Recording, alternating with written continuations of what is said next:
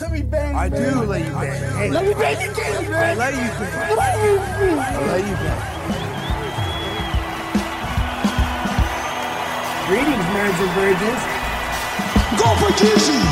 No for gay Jeezy, people. Hey, I'm not surprised, motherfuckers. Ladies and gentlemen, it is time once again for your favorite mixed martial arts podcast. Recording out of Los Angeles, California, it's MMA Roasted with Adam Hunter. Who the fuck is that guy? Who the fuck is that? What's up, people? Welcome to a brand new MMA Roasted podcast. Me, Adam Hunter. So you got two this week. One of my favorite people. I saw you last night for like 3 seconds at the Haha. You were on stage, but I had my daughter with me. It was like 10:30 or 11 o'clock at night because I was just coming home from the dime. So That's what I was wondering about. I was like, is he going to try and do the thing first and then the dime, or is he going to try to do the dime first and swing by the club? Yeah. Well, I found out about the party like at last minute. Everybody did. They planned it last minute. Apparently, Jack Jr. was like, "Thank you guys so much. We planned this 2 days ago," and it's like, "Oh, there you go." Like, sounds right. So, but I saw you killing on stage. But you were giving Terry a big send off or something, or happy birthday, or like what were you doing? Yeah, it was a happy birthday. We were talking. In fact, I led off the night, but then I did another thing later. So if you heard the first one, everyone was just sharing some funny Terry moment. For those of you who don't know, Terry Santi Esteban Asadorian is the co-owner of the Haha, which we play quite regularly here in Los Angeles. And they're one of those, every club in LA kind of has its own crew. It's established guys that they're like, these are the guys that you're probably going to see here every time. And for us, it's oftentimes the Haha, which has been my home club since I got here. And, in fact, because they put me up so much, it's probably one of the reasons I don't work the other clubs more often, because I just go where I'm wanted. So Terry, it's her birthday. We're having this party. So I was just sharing some of everyone was getting up, sharing fun memories. And of course, mine, I was like, my favorite version of Terry is cock blocker Terry. Because, because Terry doesn't want anyone else to get laid. She doesn't want anyone. She likes to believe that we just want to do comedy for comedy's sake or whatever. So she's always like, no, Greg, don't do it, Greg. So she would, and of course, everyone's fucking everywhere all the time. And of course, the leader of the pack, Video Shauna, was just, he fucked and I was telling the story about one of the funniest times was, any new waitress, you knew Vinny was going to fuck her. If she was halfway attractive, within the first week, Vinny was going to fuck her. So we're there, and it's a new waitress. Sure enough, Vinny's all over her. He fucking crushes. He's like, hey, we should, what are we even doing? And she's like, yeah. So they end up leaving. They're going to go to that bar. Remember the old Haha? There was that bar that was across the street. That was like kind of that like dark little seedy nightclub. Like the Federal place? No, it wasn't the Federal. It was called something else. But anyways, so I see him crossing over to that bar. And Terry's like, where is the waitress? And I'm like, she just left. And she goes, where is Vinny? I'm like, she left with Vinny. And she goes, no! And she runs outside and she sees them crossing the street. She throws open the door. She's chasing after him going, no, Vinny, no! No more Haha Cafe for you! No way, really? Yes. And of course, it didn't stop Vinny for one fucking second. He absolutely just disappeared into the club with her and went bananas. So I tell people like rule number one, don't bang the wait staff, because a lot of times you do a club on the road, you bang the waitress, and then she's banging the manager afterwards, and then you can't play at that club anymore, because they want you there. But I remember one time I was in Hollywood at a club, and I had, I banged the waitress, and I didn't call her. I forgot what happened. I didn't call her. And then I forgot what happened. I didn't call her. All right. I forgot why I didn't call her. It's been a while. You can just admit it. You didn't. I had a reason to not call her. Something happened, right? But then I'm on stage, and she stands in front of the stage. Like this. So you had sex with this girl. So like my whole set, she's just like that. Just mean mugging you from the front of the stage. Not even waiting tables. Literally. Right. You gotta be fucking kidding me. And it was it was like a showcase for a TV show. Perfect. Of course it was. For White Boys in the Hood. Which I ended up getting, but my God, that was fucking ridiculous. Yeah. Yes. It's bad to fuck a waitress on the road, but that is better because you're only going to see her once or twice a year. Although you do make your money there and you don't want to shit where you eat. Right. But the worst place to do it is at at the city club where you go 2-3 times a week. Oh yeah. And now she's there and she's there 5-6 times a week, fucking bad mouthing you the entire time because you fucking, dicked her over. Do not fuck the waitress at your home club. Just don't do it. Now, that being said, every comic thinks they're the exception to the rule. Oh, yeah. Well, there was a comic in West Virginia who was us included. This comic I knew was a strong feature. He could have had a career, and then he banged this waitress in West Virginia at the Funny Bone, got her pregnant, and when I came back to the club, he was working as a chef there. I mean, which is nice that he was taking care of his kid, but For any aspiring comedians out there, let me just tell you something that I usually only say in my workshops, and that's there are two major pitfalls to a career in the arts. Number one is getting married, and number two is having children.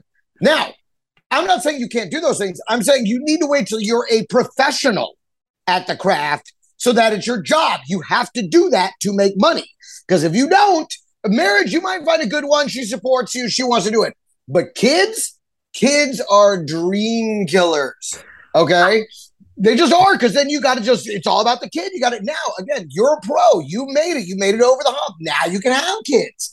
Now you can do those things because you make your money doing your craft. If you do those things before you are a full-time professional, the chance of you becoming a professional become exponentially more difficult. Yeah. I mean, I see it. I mean, to me, to be honest, since I've had my kid, my career has been, I would say better than it's ever been in a lot of ways. I mean, maybe Last Comic Standing was bigger at that particular time, when I was on TV. No, but again, you're a professional. You have the engagements. You have to do them. It's the biggest motivator in the world. There's nothing more motivating. I mean, nothing more motivating. I mean, but imagine you weren't a pro and you didn't have clubs that you booked every weekend, you didn't, and you weren't making headliner money. You were trying to get by on guest spot and feature money, and now you have a kid. Do you think you'd be able to? Do you think you'd be able to live in that house? Do you think you'd be able to continue performing as often as you do? No, not a chance. Not a prayer. No. So Sean, meanwhile, how are you, McCorkle? Doing all right, man. It's interesting you guys say that. My dad always begged me as a kid to not get married till I was 30. He said, you can be a teenager till you're 30. If you don't get married or have kids, enjoy your life. But once you get married and have kids, you have responsibility and you have to provide for them. And of course, I didn't listen to him. Got married at 19, even though she wasn't pregnant. There was no reason to get married that early. Genius. But, got married that early. And as soon I wouldn't say unmotivated, but like most 19-year-olds, I didn't know exactly what I wanted to do in my life or didn't know where I was going. But as soon as I found out she was pregnant when I was 22, just like Greg was saying, man, Adam was saying, the pressure I felt to make sure my kid could go to private schools or she could go to Disney World or she could have what, she wanted. I worked 80 hours a week, I ran my business. I really got serious about it then, whereas before, when I was 19 and just married and I was working, doing my own thing. She was working. It wasn't that big a deal, but the minute I found out she had, that was the biggest motivator. That's kind of what I struggle with now. Not that I'm super financially secure, but it's kind of like my kids are grown, you know what I mean? Or whatever. My bills are paid. My girlfriend has a really good job, makes decent money. I was able to clear a lot of money on my last house I sold. And so it's actually a bad way to not have sometimes that pressure on you. You know what I mean? Because to me, tomorrow is always a better way to start. It's kind of like if you're unhealthy, fat and out of shape. And then if the doctor keeps saying, your numbers are good, everything looks good, then there's what motivation is there to do that. But then the day they tell you, oh, by the way, you're going to lose a foot if you don't start eating healthy, then all of a sudden, you know what, maybe I will start eating that salad instead of that cheeseburger, So sometimes that, I assume, Greg, when you had that heart attack, I don't know exactly what caused it, but probably when you found out Brendan Schaub was releasing a second comedy special, because I almost had one. But I'm sure it changed and motivated some of the things you do too, like when you come that close to realize. Oh, without question. And and what I'm talking about is related to that motivation. Not that it isn't real, but that it's so real. You have to stop doing this craft that makes you no money yet, and do something that makes you a real money now, which is not, like he said, now he's the cook. Now he's the chef. Why? Because the chef's making real money. He gets a regular check. He can take care of his kids. The comedian guy was making $400 a week. And so you're right. That's what I'm saying. If you're a decent human being, you will prioritize that child over your dream because it ain't making no money yet. And it becomes something, because I see it a lot teaching. You have two kinds of people. You have people in your 20s, and then you have people in your 50s. Okay? People that haven't had kids, and people whose kids just left the house, and now they can do what they want again. That's what you see, Right. Yeah. Speaking of kids, so crazy story. So I was coaching, I coach in wrestling, which is like my 15th year coaching. And so many times I'm like, why am I doing this? Why? It's like an hour drive, an hour drive back. So I feel about this podcast. I'm making, you don't have to drive anywhere. And then I'm making $25 a day. It's like, it just doesn't even cover the gas, but I'm like, I'm doing it because I just love the sport. And I love giving back. And I feel like I'm doing something good in my life. And it keeps me young. All right. So those are the good, right? Then there are times, right? So there's this kid that we have that was doing jujitsu. He came from a jujitsu background. So right away, he's pulling guard. Wrestling is the worst thing you can do is jump to your back. Right. And so he's jumping to his back. And I'm like, okay, we don't want to do that, and then teaching him. And then he starts choking kids. Like he's losing anyway, even when he's not jumping his back. And he throws it a guillotine, right? So after like the third time this happened, I was like, because we had one kid, I wasn't looking. I look over, some kid's grabbing his neck, rolling around like he just got out. And I'm like, what happened? And the other coach is like, I think that kid choked him. And so I say to him, like, hey man, if you do this again, you can't be on the team with no choking. And he had that smile. He gave me a smirk, like okay, like I'm a badass. That's like I'm hurting kids. So then I'm on a cruise. So I got I got two assistant coaches, right? And I got an email saying, like, we have to talk to, this kid because a couple of the girls on the team said he made him feel uncomfortable. He was like winking at them and like making faces. So then sounds awesome, by the way. I was about to say, so you had McCorkle in there? Yeah, this kid. This kid is a little friends with. Totally. He's such a McCorkle. Like, rules. Got it. You guys heard him because those are for you. So right away, I go to my athletic director and say, "Hey, listen, can you talk to, let's call him Nicholas. Can you talk to Nicholas because, he's choking kids and now he's making girls feel uncomfortable." I have 5. Why do I feel like his actual name is Nicholas? It's not. Sorry, go ahead. Let's call him by his name. Okay. So right now I get the parents. What exactly did he say? And I'm doing all this on the bottom of a ship, right? Literally, like on the bottom of. I'm in Jamaica, bottom of a brutal ship. Like, hey, what did he say to the girls? So then the parents come to the practice on Monday, right? So they come to practice, they watch the whole thing, and they come up to me afterwards. They're like, "Well, what did our kids say?" I'm like, "Well, he put a kid in a guillotine. I kind of let it go. Maybe it was muscle memory, jiu-jitsu, and he just got, But then I had girls complain. At that point, I have to tell my superior guy, and he doesn't listen. Whatever I say. So right away, the mom, he has ADHD, right? So he has ADHD. Okay, and then what? So like the mom's like, what? He can't. He can't try to talk to girls. Boys and girls, they talk to each other. They flirt. I go, maybe if it was a nightclub or something, but this is a wrestling team, and then it was like, I go. And if he does this again, I can't have him on the team. So you're going to give up on him? You're going to give up on my kid because he has ADHD? And to start screaming at me, right? So right away, I'm like, this conversation is over. And then like, well, what do you mean it's over? Well, who are you? What, you the big shot? You think you got, well, you think you have power? And I feel like saying, look, I'm not part of LA Unified. Like, I don't have to take your shit. Like, I'm literally a volunteer. This is after I get paid. I go, we'll give you your money back. I don't have to listen to this. Like, if I was a teacher, maybe I would, but I'm not even a real teacher here. So I don't have to listen to any of this. So I'm like, well, give the kid the money. She goes, no, I'm going to make this go viral, and I'm going to have your name, and I'm going to make a video about you, and I'm going to put it on YouTube, and I'm going to ruin your whole program's going to be shut down. I go, first of all, my wife will thank you if that happens. You have no idea. Probably the best thing for my career at this point. You'll save. If you can make me go viral, you will be doing me a huge favor. Okay, here's my tags. This is my name. Like this. Make sure you spell it. So then, like, I walk away, and the other guy comes, the guy in charge, starts screaming at him. She goes, "That coach is a psychopath." She calls me a psychopath. Of course, because that's what she is. That's what everybody else out. They just blame you for being whatever they are. I mean, so yeah, this is what I'm dealing with right now. Am I even allowed to talk about this? I am, right? Free speech. What are they gonna do? I don't know. But anyway, so Sean, what would you do in this situation? And actually, it's funny. It reminds me of there was my kids went to a little private school here, and my sons and nephews were on the basketball team. First, I mean, it was like a movie Hoosiers, like first high school with under 100 kids to be playing for a state championship, just crazy, like before COVID ruined their season as the tournament started. But they were getting ready to play this team Center Grove. This team Center Grove is it's a public school, but 5,000 kids there.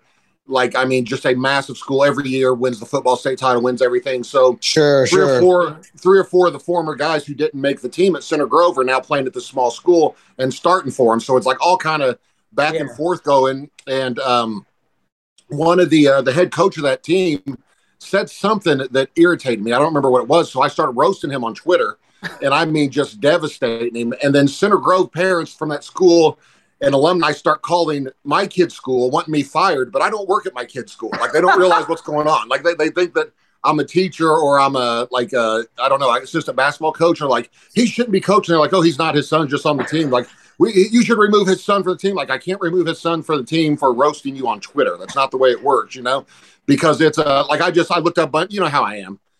Just started devastating him online, like just completely destroying him. So long story short, he ended up apologizing to me at the end of the season for me roasting him a bunch, and that was all just because like he wanted it to stop.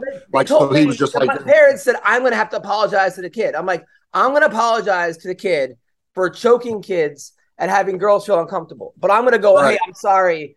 They're like, you should have talked to the kid first and not the athletic director. I'm like, I wasn't even in the country, number one. Number two, no, I don't. And number three, my job is not to fight with parents. As soon as you start screaming at me, this conversation is over. That's like way above my pay grade. But Greg, you think I'm doing the right? What would you do if you were me?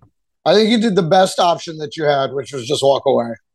Although I would have recommended pulling out my phone and making a video of her, going bananas. You're like, he's psycho, and then just turn around to you like, and then just put it back on her. That would have been the ultimate play. But I understand our generation doesn't think like Gen Z and most of the millennials do, which is pull out your phone. They think that anything happens, they know, bam, phone's out, video's on. I don't think that way. We're Gen X. So 5 minutes later, I'm like, oh, I wish But I never think of it first. Dealing with the parent, obviously it's the kid. The kid, it's one of these parents that's just like, they can do. What are you going to do? Engage her? It's only going to make it worse. The only thing you could do is be like, I'm done, and let her go bananas and everything. Because what she wants to bait you into a screaming match that makes her look validated. I call my boss. I go, listen, before I did something to get myself fired by saying something to her that I didn't want to say. I walked away, and the guy was like, "Adam, you can't get fired." He's like, "You're like, I mean, you're a volunteer, But also, you should have offered her a spot on the team and then made her run laps. That would have been awesome.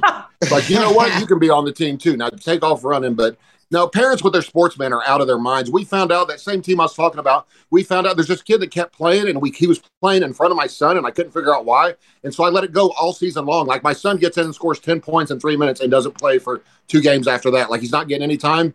And the kid that's in his position playing all the time finds out. I found this out because I broke into the coach's email. I guessed his password, which was oh my God. It's unbelievable. It's an unbelievable thing when you guess someone's password by using their wife's name and a number. It's like the best thing ever. So broke into his email, found a letter where he was being blackmailed by the kid's dad because he had broken off-season recruiting rules for high school and practice rules. And he was like, you better start playing my son or I'm going to turn this into the IHSAA. You're going to lose your job, all this and that. So then I had to confront the coach and ask him, I just feel like the playing time, like it's almost like you're being blackmailed. And he's like, I don't know what you're talking about, blah, blah. I said, really? What's this? I handed him the email printed out from his own email with the blackmail on it. And then he asked me how many minutes a game is going to be enough for my son. And I said, no, I don't even want you to play in this game. I'm not trying to blackmail you also. I'm just telling you, you better start being fair or you're going to lose your job. That's funny. So, my dad was our little league coach, and there was a Italian kid who he didn't start, and he got a letter in the mail, there's no email back then, saying, if you don't start my kid, you wake up in the fucking train track, signed like Mr. Lorenzo. And so he played him. It was my dad's friend who wrote that as a fucking joke. That's awesome. Who cut off the horse's head and put it in the mailbox? That's what I want to know. I just want everyone listening to the show to remember, if you attack this show, Sean McCorkle's out there. And he is reading the comments. I'm not. He's got a lot of time on his hands. Exactly. He made a lot of money selling his last house. He's unmotivated. My dad actually, he has nothing better to do. So I'm just telling you now. You want to Sean McCorkle's some good advice. So my dad actually got fired kicked out of the league because they thought he was betting on the games. As a Lily coach, because my dad figured out that like if we lost to a certain team, we had a better shot of beating the next team. Like it was like one of those things like the playoffs. So he was fixing games. Yeah, he wasn't betting on games. Yeah, much different. No, but they thought much different. They knew he was a gambler. My dad, so they thought he was fixing the games and then betting. And I don't know. So that's amazing. So he was though. He was trying to lose on purpose. Like maybe it was all those cash transactions from the dugout. Maybe that tipped him off. He was playing the worst kids to lose on purpose. Yeah, and he's giving the other kids fucking money and shit, telling them to shut up. And Greg, I don't know if I ever told you or Adam told you, but every my dad died like 4 years ago, and every time Adam's dad posts anything or Adam posts anything about his dad, I try to spoil it by saying, "Man, it must be nice to have a dad to spend Father's Day with." Like on Facebook. On my dad's birthday, bro. My dad's. I know. I've seen that, and I think you may have posted that on one of my things too at some point. I believe I've seen that. Oh, it must be nice to have someone who loves, and I'm like, McCorkle. Well, the other day, Adam's dad posted a video or a picture of him and I guess his wife or girlfriend, like 10 or 15 years together, whatever's the anniversary thing. And I was like, man, it must be nice, because Adam said congrats, and I commented on Adam's thing. Must be nice to have a dad to congratulate on his anniversary with his, lady of 10 years or whatever, something like that. But yeah, pure joy anytime I get a chance to bring that up and take the mood down a little bit. Oh, it's so funny. Like, I remember my dad. I'll tell my wife. I remember my dad when he got divorced. Like a week later, me and my friend, we were 17. My dad comes in drunk and he's like, "Hey, watch this!" And he orders my stepmom, who he just got divorced from, 37 pizzas in front of us. Again, I have to ask, McCorkle, are you working on your book, What Not to Do? Because every week these are gems. Gems. That was my dad who did that, not McCorkle. No, but I mean everything he's saying, all this, saying bringing the mood down, ruining your fucking dad's birthday and shit.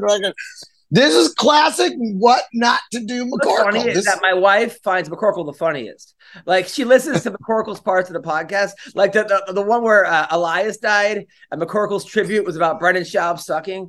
Or like literally it was like people were like, that's because you and I, Adam, are stupidly trying to do an MMA podcast. And McCorkle is just trying to he's just trying to wreck shop. He's just wrecking shop. That's all. I'm just listen all the time. I'm like, God damn it, McCorkle is the funniest one on this goddamn podcast. Easily the funniest. Easily.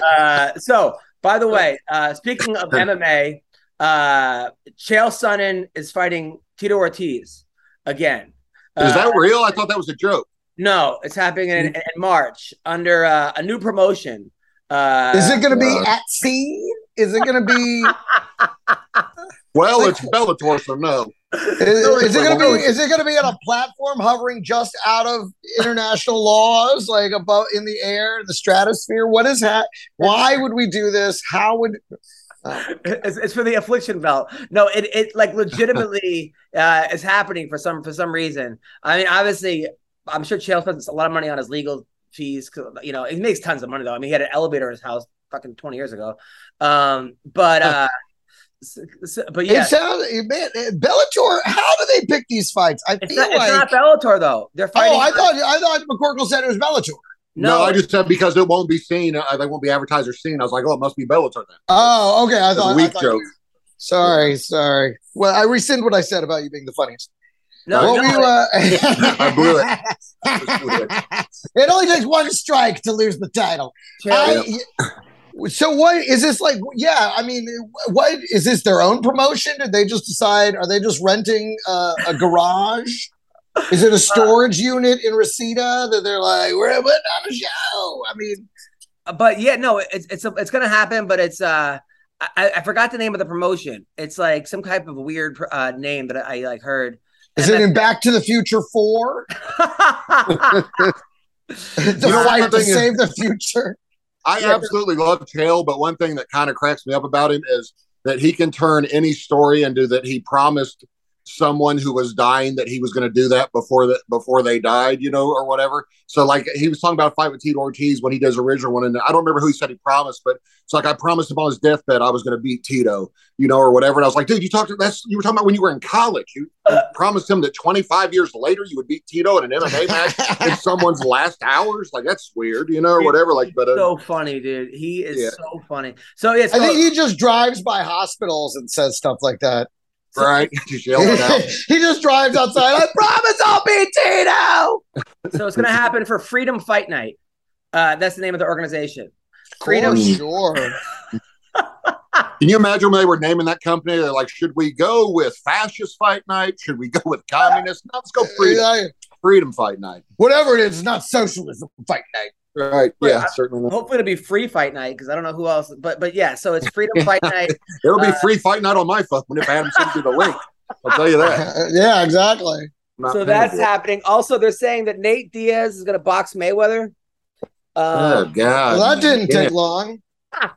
That's rumor. That's a rumor going out there. Nate Diaz. I mean, good for Nate Diaz. I hope he gets $100 million for that. I hope he gets $5 million of the $100 million he's promised because he still hasn't even paid Logan Paul. You've heard that, right? Logan Paul still doesn't have his money from boxing Mayweather. So, yeah. I don't know how this dude's amazed me. I don't know how he gets away with ripping people off for tens of millions of dollars, and then people just keep like signing up with him. Like just the promise of it. Like I don't get it, man. Like I wonder who else does that. Anyways, these fights, when he said he was going to take on and take over a new division, I realize now that he was talking about a division that doesn't exist. Right. If you just make up, me versus Mayweather, I'm gonna win the whatever division that we made this. Like, are they even gonna have a weigh-in? Does it even matter? Well, I told you that on the undercard of Jake Paul versus Anderson Silva, it's Le'Veon Bell. Is that how you say it? Le'Veon? Yeah, Le'Veon. Yeah. Oh, Le'Veon Bell is fighting Uriah Hall. That's unbelievable that can even get sanctioned to me, man. Is that on like an Indian reservation where they don't have to have sanctioning or whatever? Like I can't believe you take a guy with one amateur fight. Oh, wait, are they boxing or fighting? Boxing. Oh, boxing. Okay, so it may be an amateur exhibition. Okay, I thought you meant the MMA fight. Still completely unfair, but yeah. Isn't he the one that? No, Adrian Peterson got knocked out by him. Was that what it was? Yeah. Well, he's got to be feeling himself. He's like, I'm ready to go again. I know. So who's he fighting? Wait a minute. Who's he fighting? Uriah Hall. Uh-oh. He's an actual fighter. Yeah, that's crazy, man. Yeah. That's going to be bad. Uriah Hall's going to knock him the fuck out. Yeah. I mean, he's been gun shy, but still, You're right. He's a little bit like Tyron Woodley. Like he fights to the level of his competition. Like you could put Woodley in with a 12-year-old right now, and I'm not sure that Woodley would be able to pull out the victory because he only fights as well as whoever he's fighting. If he's fighting a world champion fighter, he can hang in there. If he's fighting Jake Paul, he can't throw a punch. Like I didn't believe those fights were set up, but I'll tell you what. The more I watch it and think about the improbability of Tyron Woodley losing to Jake Paul, is twice as crazy to me, man. Like as good as I don't know. It looked fully and completely rigged. So I don't know if you guys have watched a new professional wrestling. I want to show you guys this clip. I'll set it up. We gotta get a little tighter with professional as a descriptor. All right. So in wrestling, this is a new clip of the guy wrestling a dog. I'll show you guys. Oh, I'm sorry. No, you mean a professional wrestling dog. Here, I'll show you guys what happened. So here's the dog. Oh my God, we've done it. We've become it. This is and the dog doesn't even know where he's at. He's like, "Where are the treats?" Look, the trainer has to get in the ring and be like, "Attack that guy," and then he falls down.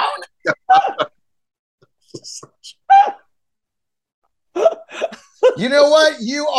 I was wrong. This is professional. Professional grade shit. This is I noticed the technically dog is looking to the crowd for his approval, whether he should pin him yet or not. I noticed the dog was looking around like, should I pin him? Should I not? I'm confused, man. And here's the other thing. That guy getting beat by the dog was in very good shape. And I'm like, you can't have worked out that hard your whole life to do this.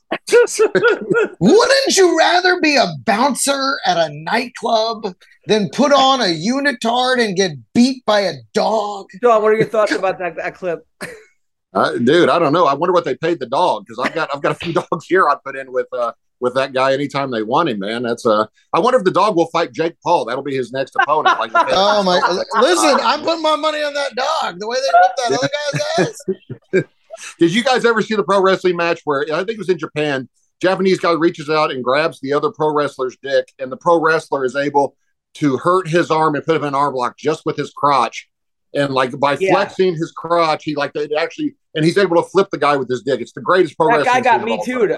I think there was that guy that he was going around with his dick, like that was his big thing, right? He had like the dick that like would make people like flip and all stuff. Turns out he was making a lot of girls grab his dick, I guess off stage or something. And when that's your thing, that's your thing. I mean, so he got in big trouble, that guy. By the way, newsflash just came across the screen. The trainer of that dog wrestler has been Me Too'd for grooming the dog. That's a really good joke. God, I can't believe Greg beat me to it. I'm actually disappointed in myself. Golly. Pat Barry's very nervous right now. Pat Barry's next. So yeah, it's that's what's going on. So this week in MMA news, there's a UFC fight. Are you guys excited about this fight? Yes. I don't even know. I mean, which one is it? It's Alexa Grasso versus Viviane Araújo. Finally. Oh my God.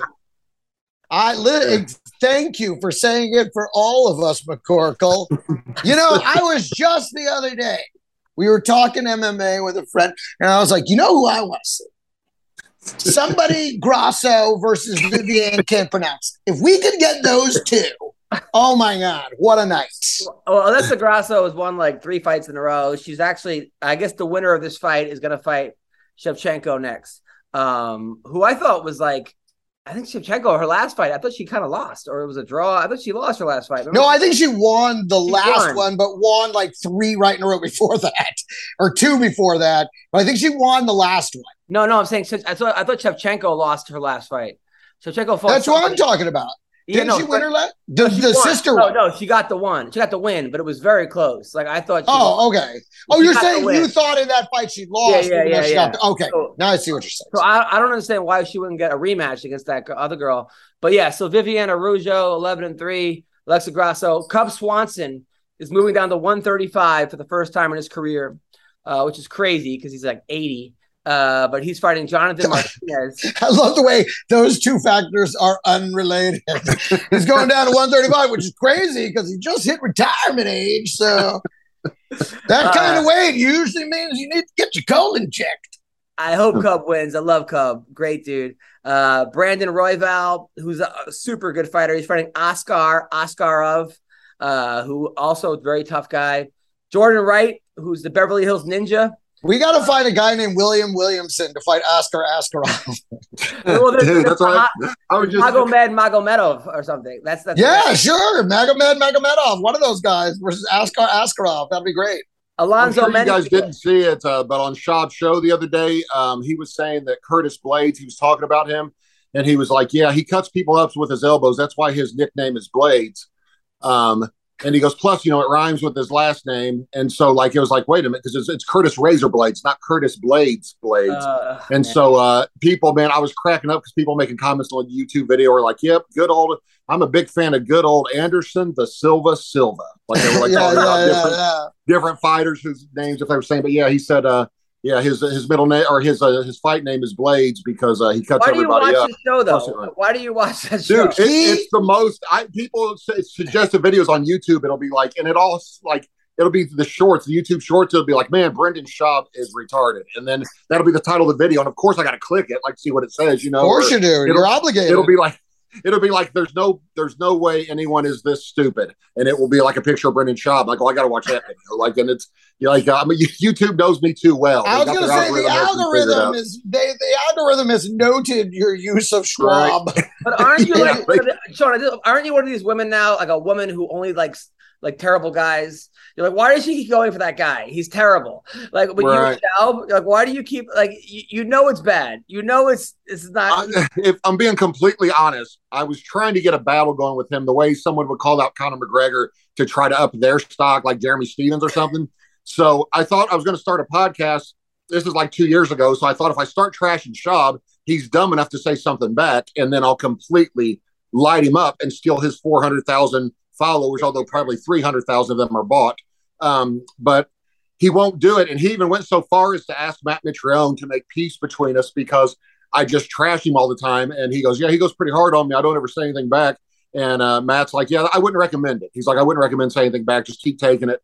Or whatever he said, because if you do, he'll really go like nuclear on you and embarrass you real bad. But I love it. Those are prison rules right there. Yeah. Then it just take it. It'll get worse. What's up, people?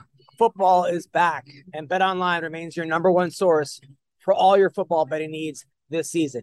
You always find the latest football odds, team matchup info, player news, and game trends at BetOnline. And as your continued source for all sports wagering information, BetOnline features live betting, free contests, and live scores and giveaways all season long. Always the fastest and easiest way to bet on your favorite sports and events. Bet Major League Baseball, MMA, tennis, boxing, even golf. Head to betonline.ag to join and receive your 50% welcome bonus with your first deposit. Make sure to use the promo code CLNS50 to receive your rewards. BetOnline, where the game starts. He throws his little stuff in, like he was on Rogan's podcast. Somebody sent me the clip where Rogan was saying how funny I was, and he was like, "Yeah, funny guys. He's still alive or what?" Like, Schaub, and he tried to sound a podcast. So what is he, an Uber driver now? Or whatever. Like always, he always tries to throw little like shots in at me here and there if my name comes up. So he. Plus, we were at that. Actually, I think you were there too. That audition, Adam, and he was running his mouth. That's when I really started having a problem with him when he said something at that audition for that show we were both at. And then I asked him if he had a problem with or something to say, and stood up, and walked over, and he just kept looking at his Gucci boots, like staring at him down, didn't have anything else to say, or whatever, because he was trying to talk shit about me while I was trying to concentrate reading for this thing, or whatever. So, but he just he sucks. But anyway, it's fun. I don't know. Can't watch, like somebody, like if I watch like a comic, I don't know about you, Greg, but like when I watch a comic and people are laughing and the comic's terrible, I get depressed. Like I get mad at like. I'm like, this is what you guys this is what you want. This is what you guys find funny. I'm not like totally depressed, but I'm like, I just can't watch it. I tune out. Maybe I'll try to think of why the people are laughing. Like, okay, what exactly about it? I'll try to dissect it or break it down. But I just, dude, I saw. I don't know. You guys know what Kill Tony is, I guess, right? I guess it's kind of sure. I'm not sure what it is, like some kind of comedy show or something, but. They had a guy there the other day that his whole 60-second or minute and a half set was he just went up there and stared and didn't say anything, like to the audience. He just sat there and stared with the microphone in his hand. And he was kind of a strange looking guy. Like, I mean, not crazy looking, just a little bit weird looking. And they laughed and howled for 90 seconds straight at him not saying anything. And then he put the microphone up and walked off. And I was blown away. So I commented, it's still funnier than anything Schaub ever said. I commented, which everybody loved. But I don't, something like that. I mean, I guess it could kind of be funny, but I doubt he's touring the country with that act where you're just going to go stand there. No, that works for 1 minute. That's the exact right. And it's alternative. Anytime you do something that they just haven't seen because they've seen everything, they're going to be excited by it. And also, comedians laugh at what's not funny and don't laugh at what is funny. Because there's like this built-in jealousy factor when somebody's actually hitting something good. And then when they're doing something that they're like, oh, I don't have to worry about this ever. Like you said, you can't tour the country with that.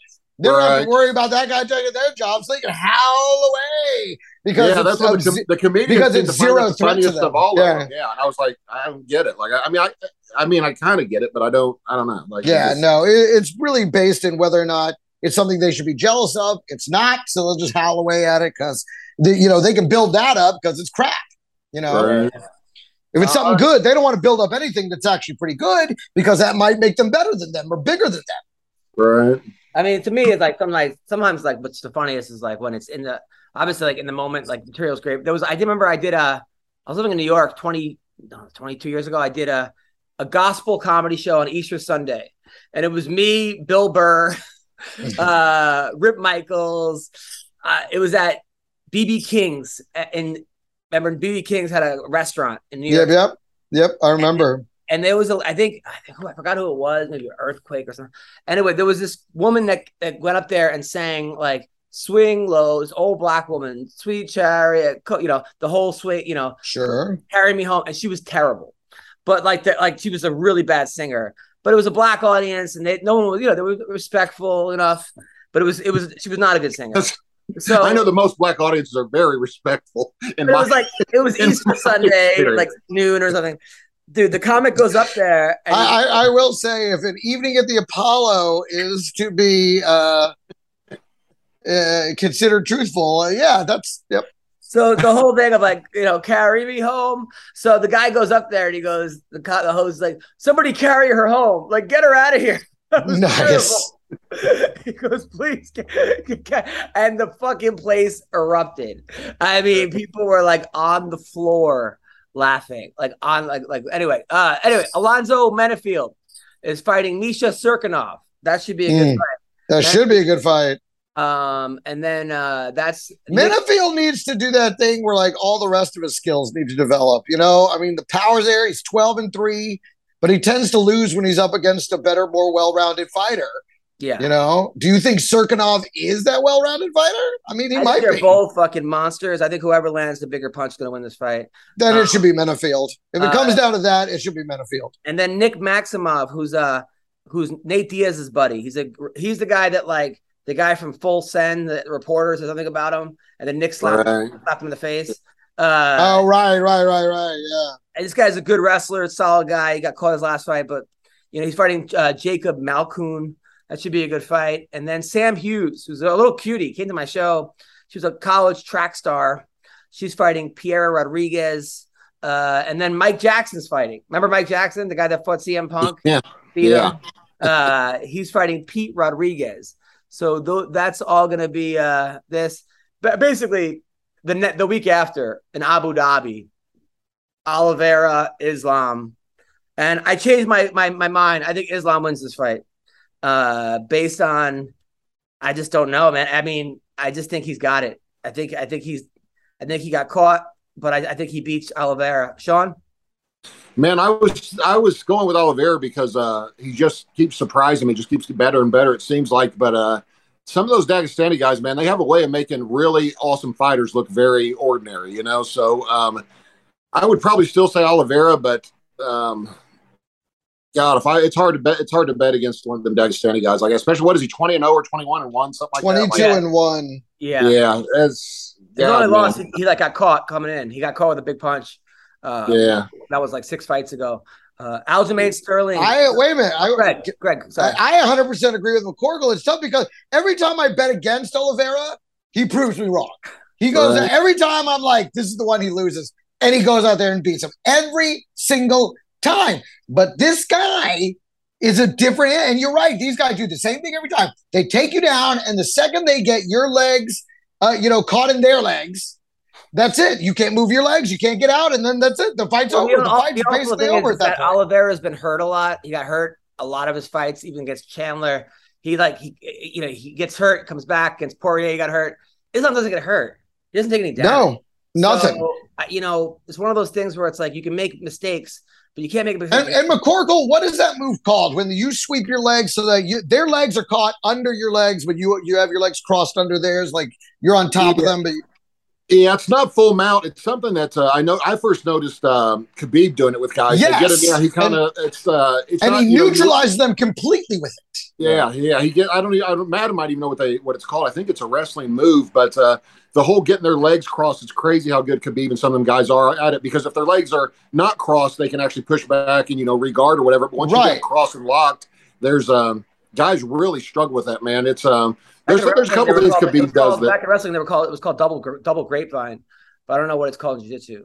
Yeah, because it doesn't look like a grapevine because your legs are under theirs crossed as well. So it's maybe that's what it's called. Is it but I mean, this guy Makash, whatever, you know, Islam, he does it exactly the same as Khabib does it. Yeah, it's the exact same move, and the second those legs get crossed, you're neutralized. You're just under him now, and he's just taking his time working you. I mean, if the second I see that happen, if there's 3 minutes left in that round or more, the fight's over.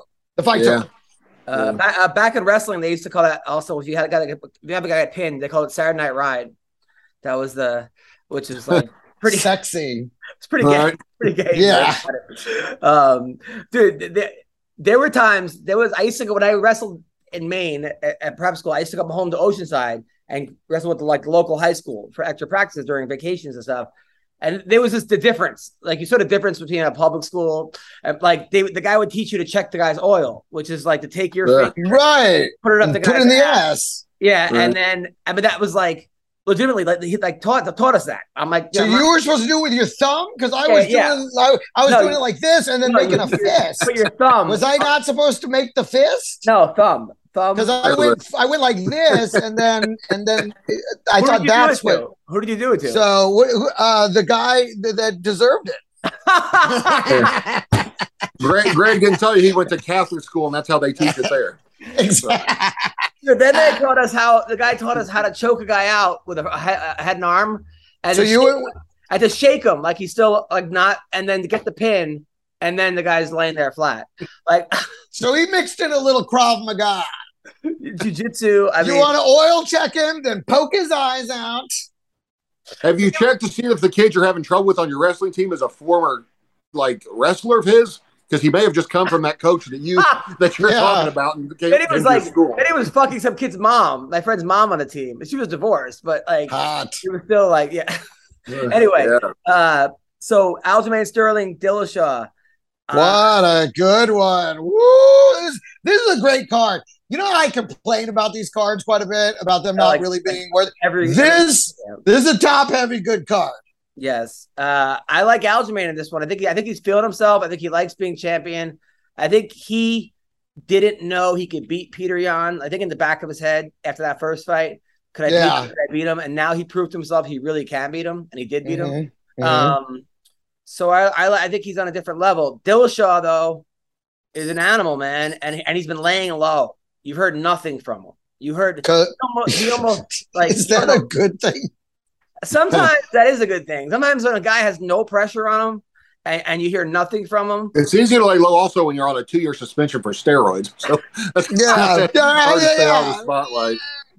It sounds like you haven't been fighting. That's what that sounds like. Right. So I don't know. Sean, what were you saying? I'd say man, I don't know. I'd like to see Dillashaw win, but guys are never the same, I don't think. When guys pop, because he was EPO, I think he got caught with, which is, allegedly doubles your, triples your cardio just on its own. I wish I wasn't afraid of it back in the day. I could have fought a full round then without gassing out, probably if I would have taken it. But it's usually when guys get caught with that and then they can't, they can't have that advantage anymore. I think it messes with them mentally as much as physically. So I would go Aljamain on this one. I think I don't think Dillashaw will ever be the same again, man. And not just because he can't take it, but it really does throw you. You saw what happened to Overeem when he couldn't take every steroid known to man too, not just to his body, but his fighting went to hell. Which you saw he won, right? His kickboxing match the other night. Yeah, he beat Bader. Yeah, it's weird. He was real big and muscular again. It's crazy. It's almost like a horse meat back in his diet. Greg, I love it. Listen, I think Aljamain is everything you said. I agree with. I don't think TJ's been fighting up. He's one of those guys. Like his record is 18-4, and it seems like he's one of those guys that's like 33-6. It seems like he's had a lot more fights than that. And I guess it's because of the suspensions and because of the time off, and not fighting. I don't think is a benefit. I think it's you get rusty, you get ring. I don't know. I don't like it. I think Aljamain wins it. And I think he wins it pretty handily. And then O'Malley versus Yan. This is like another great fight. O'Malley has that star potential, star power. I mean, all those young kids, they worship this guy. Anybody who aged like 11 to 17, like he's just their guy. He speaks for that skateboard kid. Maybe he's there. They 25, 26. Just that like counterculture dude that like smokes weed and does Twitch and doesn't give a fuck and does everything kind of the wrong way, and and is in an open. Whatever. You mean he's a bad boy? Him and his wife have threesomes and just the whole fucking thing, right? He's that guy. Peter Yan's a guy. I think he's from Russia. I don't know what part. Yeah. It's a guy that he's solid. I mean, he's a fucking solid dude. Even in the fight against Aljamain, some people thought he actually won that fight. The last one. Yeah. Oh, I don't know about this one. It was a hell of a fight. I can't believe they're giving O'Malley Yan this early, because they were kind of milking it, like bring him along slowly and keep it building him, But UFC really likes, I think, to get you beat just every now and then to remind you where your place is. Like, you know what I mean? That anybody can be beat, because it always seems like as they start building, I know I probably told you guys that story before, but Roger Huerta back in the day, yeah, he's a good looking kid on the cover of Sports Illustrated. They made a deal. I know this because we have the same agent, and maybe my agent told me this, but they had pretty much told Huerta, hey, we're going to build you slow. We're going to give you guys you'll beat. We're going to, use you to go into the, Latin American market. And then after he was 4-0, having beat 4 guys that were all their first fight in the UFC that were perfect matchups for him, he was like, I'm tired of people saying I haven't fought anybody. I want to fight somebody good. And then Joe Silva was like, are you sure about that? You want to fight somebody good, or whatever? And it made him mad, and they put him in with somebody that whipped his ass. I can't remember who it was, but it was. Now, do you think O'Malley, because he's got allegedly this is his last fight on his contract, and he might be coming back and being like, I want $5 million a fight or something. Crazy. Yeah, that makes way more sense if it's his last fight. Yeah, right. They want him to put a loss on him. Do you think that they're like, and do you think like, if it's kind of the thing where if he wins, maybe he's worth it, and if he loses, now his bargaining power goes down. Do you think that might be the case? Dude, I'll tell you, no one rat out all my agent's secrets either, but he told me when I was fighting with UFC, he said you're going to be far better. He said, you have a 4-fight contract. They're going to renegotiate after the 3rd fight if you're still with them. You're better off to lose your 1st or 2nd and win your 3rd than to win your first 2 and lose your 3rd, because coming off a loss, they'll always offer you something lower. For whatever reason, they feel like that gives them leverage. I don't think it matters as much anymore because, guys like Nate Diaz have lost 13 times, and he's still, O'Malley's going to be popular regardless. But I bet he wanted to check his open market value. And I guarantee the UFC was like, okay, well, you want to check your open market value? Let's go ahead and give you the worst matchup, best fighter we can find, So, but it might blow up in their face if he wins, right? I think it does blow up in their face. Yeah. I think it absolutely, because Peter Yan, he's an amazing fighter, tough as nails. He's 5'7". The other guy's 5'11", and we've seen what happens when they have to face these rangier, longer guys like John Jones and stuff that can just keep you at distance. You can't get to him. Now, Yan is an incredible grappler, and that's what he's going to have to do. He's going to have to, but again, someone that long can get away from you, can stay away from you, and keep you at distance. I don't know. I can see Peter Yan to me should win, but I could see O'Malley winning. I almost feel like if it was a 5-round fight, it would favor Yan, maybe. Yan, for sure. I think a 5-rounder would favor Yan. A 3-rounder probably O'Malley. But I don't know. I mean, I'm curious because you're right. They kept him away from wrestlers. Yan isn't a traditional wrestler, but he can wrestle. I mean, he wrestled the fuck out of Aljamain in that first fight. Yep. Great wrestler. Do you know what the betting odds are? I'm afraid to look, because if I look, I'll start gambling again. So, and I haven't for months. So, do you know what the odds say there? Right Hold on. Yan is -305 and O'Malley is +255 right now. All right. Wow. So they really think Yan's going to win. They really think Yan's going to take him down and bully him. But I think O'Malley he might be able to keep him at distance and make him pay. But I don't think Greg. Yeah. Something Greg said that's really true, and a lot of guys don't realize this. One of John Jones, I guess I'm not telling you anything you don't know. John Jones has unbelievable reach for a guy that's 6'4". Like his reach is something like 4 inches longer than mine, and I'm 6'6", 6'7", But the guys that know how to use that length and that range, that's what boxers are so good at it when you box with pro boxers, is that distance and range. But if O'Malley can use it, like Greg said, if he learns to use that length to be that height and that long at that weight, guys like that are hard to beat, man. Like if the ones that really are able to, stuff takedowns and keep guys at range, man, because you can throw a punch and be a half an inch off, and a pro boxer can hit you when you feel like he's 3 feet away. It's crazy how well they control that. But that's I mean, it's crazy. Like imagine O'Malley pulls like a spinning wheel kick within 3 seconds and knocks him out. Right.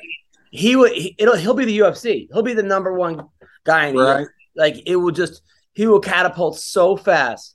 But if he gets knocked the fuck out, like if because Jan's got a chin too. Right. So yeah, I'm curious. I'm really curious, and I don't know where I'm going to be in this card. The reason I think Jan probably ultimately will win is because O'Malley is the kind of guy who will make a mistake. Oh yeah, he's the kind of guy who, and against Jan, you only got to make one. But I'm telling you, I watched him train about 3 years ago. I went down to he was at the lab in Arizona. I watched him spar exactly like he fights, hands down, chin up.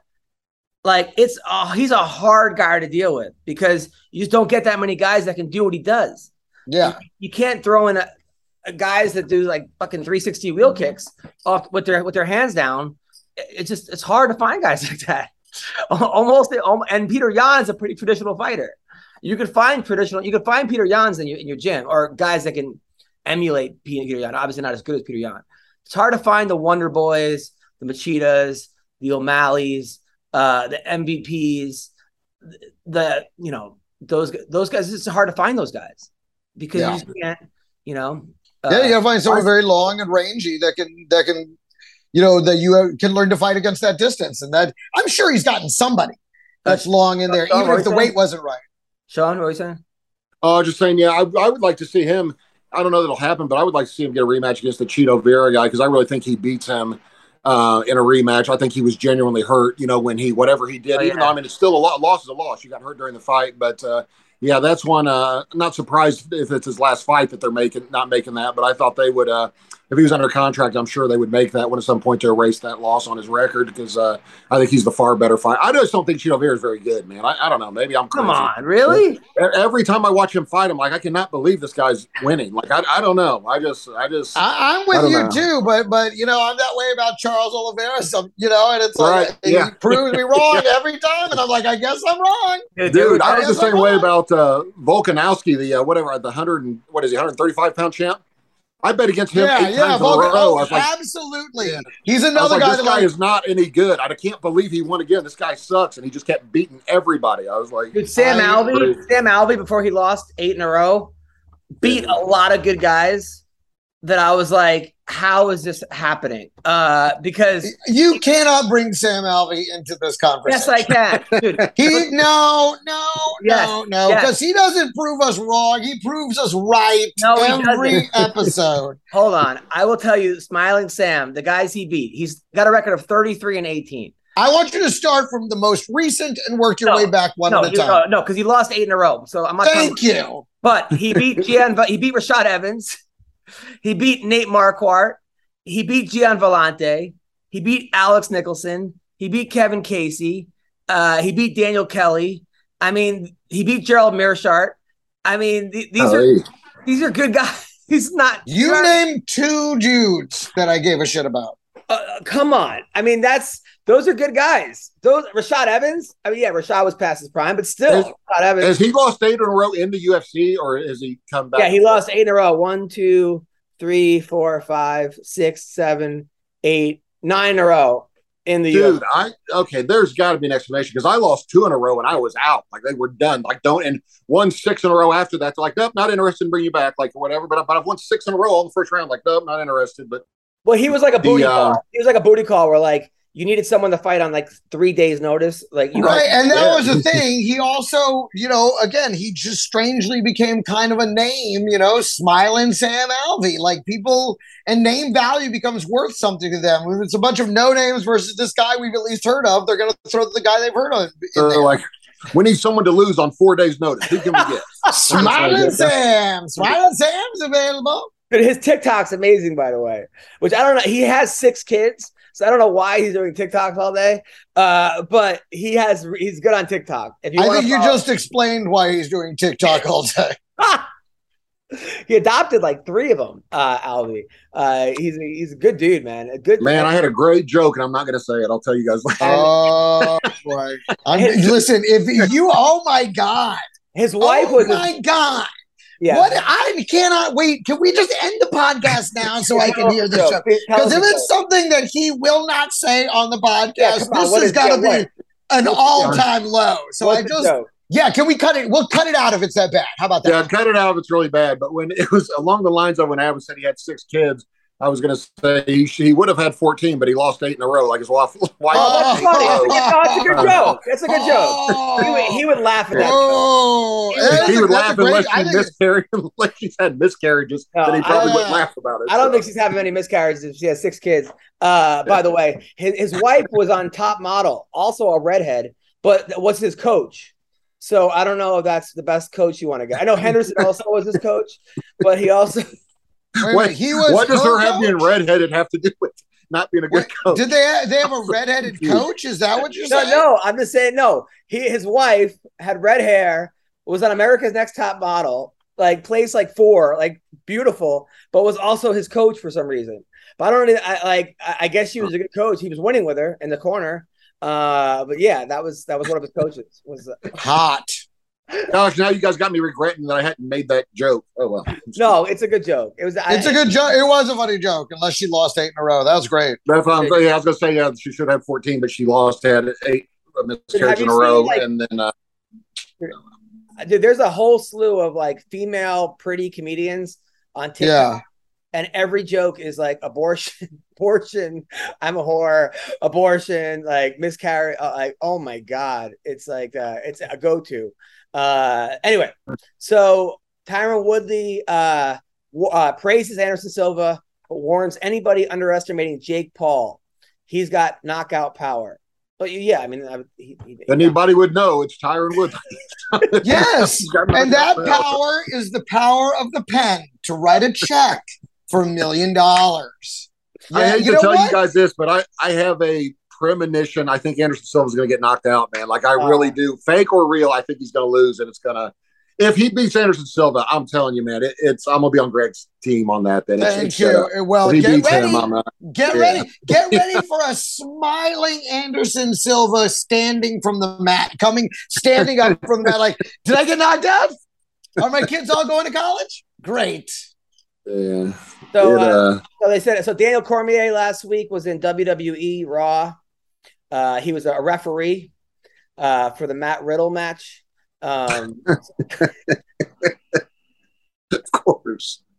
That whole sentence. It's like you're speaking a different language right now. Was that Spanish? Was that French? What was that? So that really happened. And then I wonder if he was as bad as his job as a WWE ref as he is commentating. Like that was like, I don't know, like which one, like, because like WWE refs, is there anyone worse at their job? They miss everything, man. Like if you think about it, like they're constantly being fooled by the same things. Over somebody points to something in the crowd, they turn, they throw a salt in someone's eyes. There's a cloud of dust, and the ref has no idea what's going on. Like, wait, what? Like, the best was, you remember Theater One? I think I was like 9 when it came out, or 8, and the ref was like horrible. And then it turned out that his twin brother was like held captive. Like the ref, the guy. Oh God, I know who it was too. Earl Hebner? Is that the one where like the ref would have been good, but it wasn't really him. It was his twin brother, and the real ref was tied up. Like. Oh my God, that's a hell of a story. That's unreal. Vince McMahon is a genius, man. That dude, I still can't get over. I couldn't believe when Adam showed me I think he talked about on here when the big boss man took the Big Show's dad for a ride, like his coffin for a ride at his funeral, like dragging it around or whatever. I couldn't believe I had never seen that. I was like, I cannot believe I've never seen this clip. Like it's a WWE. Vince McMahon is so awesome, man. Like he's amazing. And listen, I'll give them style points. That's what incredible style points. Dude, they had let's not pretend it's legitimate sports. Dude, my TikTok is all like 80s wrestlers gone wrong or something, or like it's all like the worst part of. Dude, there was a guy they had that like characters that never made it. It was like after 9/11, they had some guy that was like basically like the terrorist was his gimmick, and he came out with like 5 guys. There was a comedian that used to do that. But it was like he came out with like 5 guys with bags on their head that came out and like beheaded people. Was like his finishing move. Oh my Like, God! Oh my God! See, times change, guys. You know, but back then, and then it happened like literally the minute that like remember like there was a explosion in London, like it was a huge terrorist attack. It was like that happened like while the guy was in the ring doing that. Like it was like the worst fucking timing. Like, well, I'm not gonna say he had it coming, but he had it coming. Dude, did you guys ever see where Matt Riddle apparently made Bill Goldberg mad somehow? And Bill Goldberg, someone filmed it backstage legitimately, and he was like, "Yeah, we need to have a talk later." Matt Riddle's like, "Okay," like that, and he's like, and Goldberg thinks he's intimidating him, and Riddle like isn't afraid at all, like none. Riddle would whip Bill Goldberg's ass in a real fight, and he's like, "Yeah, we're gonna have a talk." He keeps saying, "All right, just let me know when, dude," like or whatever. Like you can tell, like it doesn't. I've ran into Bill Goldberg. I actually met Bill Goldberg a couple different times. One time in an elevator, and he said, "Sorry, man, no pictures tonight." Like. I didn't ask him for a picture. I didn't want a picture. I was like, "Oh, it's Bill Goldberg." I didn't say anything. And it was me and one of my friends. He goes, "Hey, sorry, no pictures tonight, guys." And I was like, "Oh, cool. You not have your camera with you?" Like, if like he wanted one with me, you know? Oh, and then the other time was at Affliction, the very first Affliction show. I don't remember who it was. Somebody was trying to let me in the VIP thing. I'm standing there and Bill Goldberg is walking through, cutting the line from everybody trying to go up in front. And, at the time, his tagline was, "Who's next?" or "You're next." He would say it all the time or whatever, you know? And so he comes up, like, "Excuse me, big guy," or whatever. I said, "No, man, I'm good." Like I wouldn't like let him cut me or whatever. He goes, "Well, I got to get in here." I said, "Oh, I didn't realize that you're next." Like said it like to him or whatever. And he goes, yeah, I got to get in. And I was like, "You're Bill Goldberg though. Like you get it?" And he was like, "Yeah, cool." Like he had no idea what I was. Like he had no idea what I was talking about, but I thought it was. How many times does McCorkle had to explain that he's joking? Of course. And I don't think it's not, and it's not that it isn't that you're funny or what you're saying isn't obviously a joke. It's you're a giant dude. And people are like, "Is he kidding? Please let him be joking." Because he can actually do this. At my wedding, fucking Scott Baio walked by and he goes, "Sorry, Chachi, didn't know you were in charge," or something. And then oh God, no. I was arguing with my girlfriend and he looked concerned. I said, "Charles, can you help us out a little bit?" And he had no idea what it meant. Like he looked at me like, "What?" I was like, because you're never mind. But yeah, it was classic McCorkle. That stopped the argument. On the spot when she did that. But that Mario Lopez was like that. Mario Lopez. Everyone's like when I used to go to Wild Card. Everyone's like, "Whatever you do, don't spar on Mario Lopez because he'll try to knock you out, and he's a good boxer, a really good boxer." So I'm like, and he goes to the people, and they're like on their first date, he's like, "Hey man, you want to spar?" And people are like, "Oh shit, it's Mario Lopez." And then he'll go a little harder, and then try to like. So Freddie Roach is like, "Don't spar that guy." And that was like as I'm signing up, right? So of course he goes, "Hey man, you want to spar?" And I was like, "Nah, I'm all right. I just started boxing." I was like, "I'll wrestle you, right? If you want to wrestle." And then he's like, "Oh yeah, were you any good?" And I was like, "Well, I won states in high school." He's like, "Oh, what state?" I was like, "Oh, I won in New England." He goes, "New England's not a state." Like I'm like, "I know, you're right. New England's not a state." But and I'm explaining that. Like, so he goes, "Yeah, I was a wrestler too." I go, "Yeah, I remember when Zach beat the girl." The girl right. beat Zach, and then, oh my God. He goes, "What?" I go, "You remember you beat Zach, the girl beat Zach, and then you had to wrestle the girl, and it was embarrassing, and there was like a big dance off." He just fucking walked away so confused. Oh, that's crazy. I said to Tommy Lee at I think it was UFC 199. I want to say Tommy Lee was in the VIP backstage area, and I said, "Dude, I've got to tell you, I'm a huge fan. Your performance in The Fugitive was amazing." And he was just like, "Sweet, dude." Like, had no idea what I was talking about. Like, you know, Tommy Lee Jones, or whatever. Like, he's like, "Sweet, dude, cool." Like, sitting there, I was like, he didn't get it at all. Like, it just crossed through his mind. He's like, "I'm not spending time on this." He doesn't have tits. Dude, I remember when I used to go with Wild Card back when Rogan was going to fight Wesley Snipes. Remember that was going to happen? Yeah, supposedly. All shit about each other. So I asked Freddie who would win because he held the pads for Wesley Snipes. And Freddie was like, "Rogan is going to kill him. Wesley's not very good." And then Mario was like, "Tell Rogan I want the winner." I'm like, I could have been like the biggest promoter Who do you think would have won in a fight? Lopez or Rogan? How big is Lopez? I don't know how big he is. Like 170. How tall though? He's probably 5'9". Rogan's what? Oh, he's 6 inches taller than Joe. So There it I'm is. just teasing. No. But yeah, I mean, Mario. I would Are we talking sure about hope Rogan. Are we talking about a boxing match or an MMA match? An MMA match. Mixed Then martial. Rogan.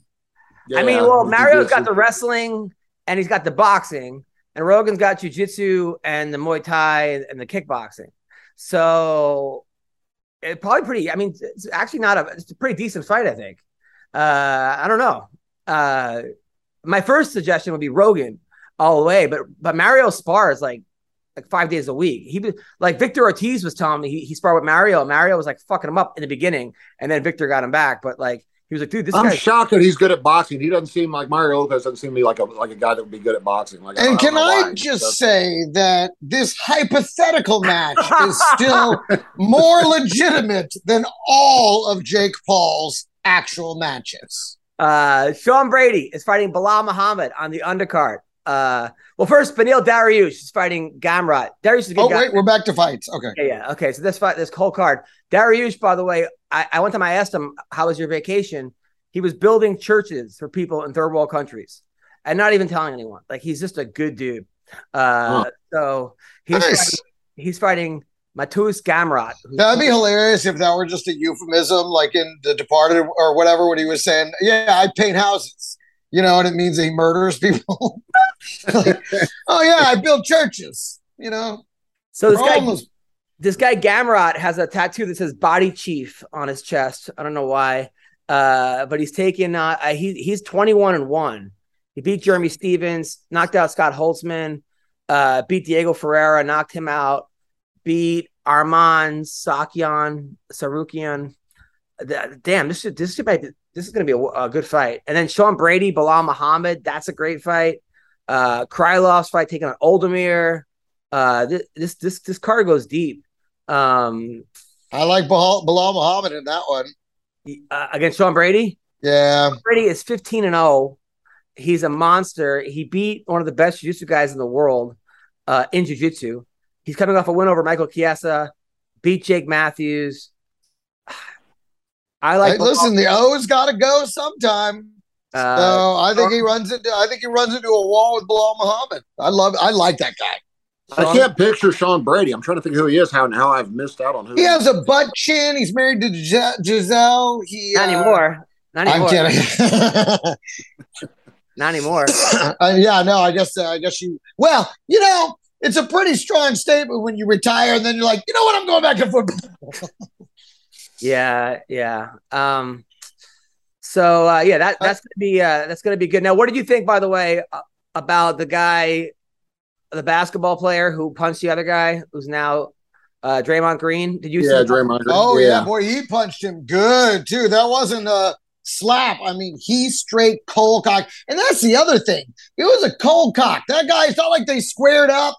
It's not like they both agreed to fight. He came over, got in his face. And it's like you're professional athletes on the same team. You don't expect him just to return with a fucking right to the chops fucking shot. The guy did push him first. The guy did push him first, though.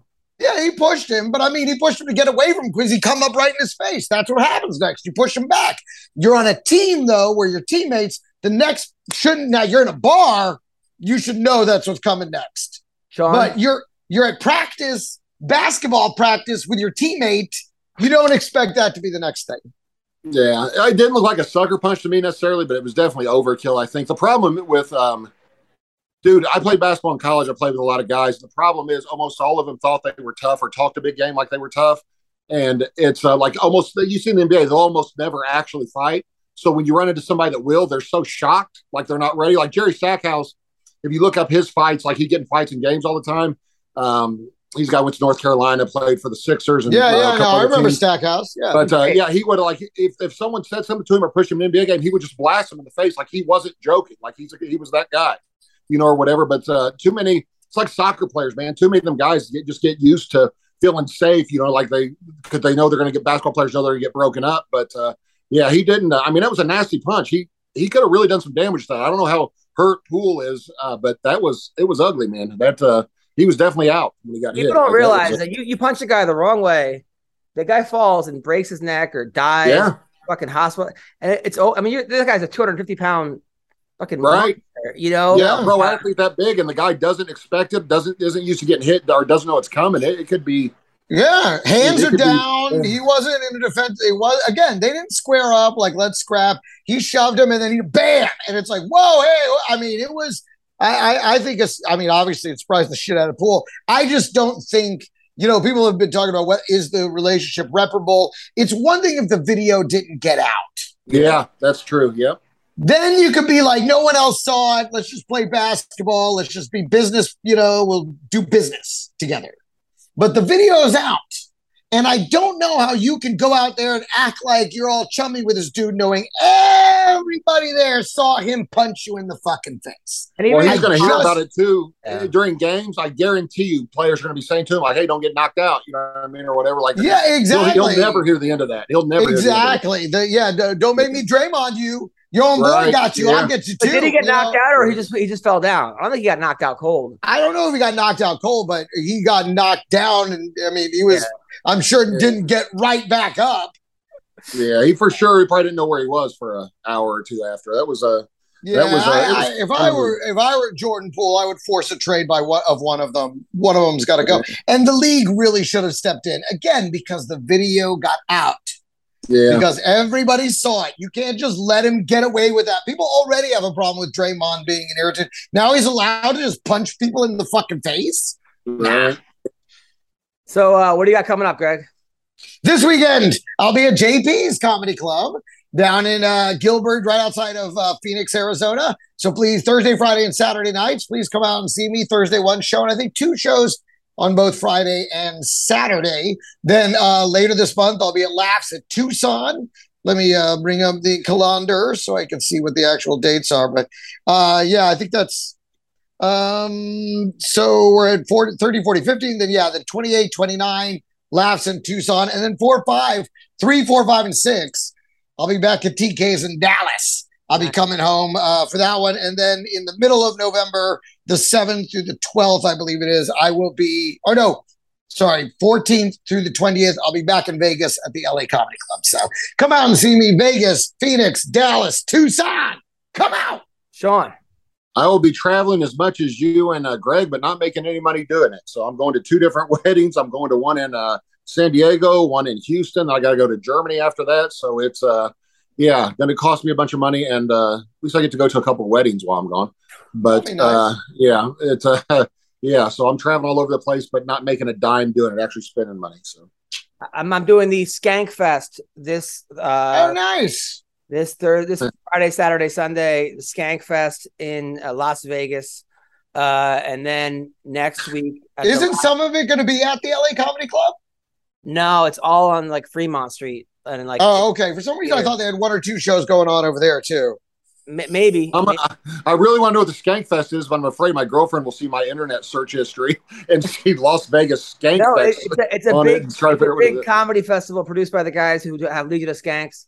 Okay. Luis Gomez. Luis Gomez, yeah. I thought it was going to be prostitution based or something like the Skank Fest in LA or Las Vegas. I thought it was going to be something really great guy. And they got guys like Big J's on a bunch of shows, Dave Smith, Shane Gillis, Dan Soder. Well, that's they've got a whole crew. That's their crew for sure.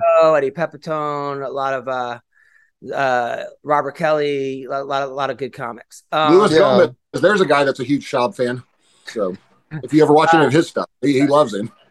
Does he really, or are you being facetious? No, he trashes Schaub more than I do. So he's I was like, this is one of those moments where you're looking at him like, I think he's kidding.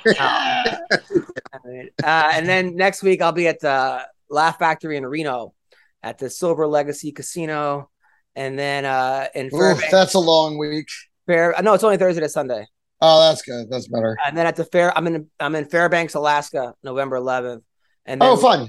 And then in Austin, Minnesota, 17th and 18th. And then the LA Comedy Club in December. Well, thank you guys so much. Hope you guys have a great week. You guys are good to see you guys. Everybody have a great weekend. Take care.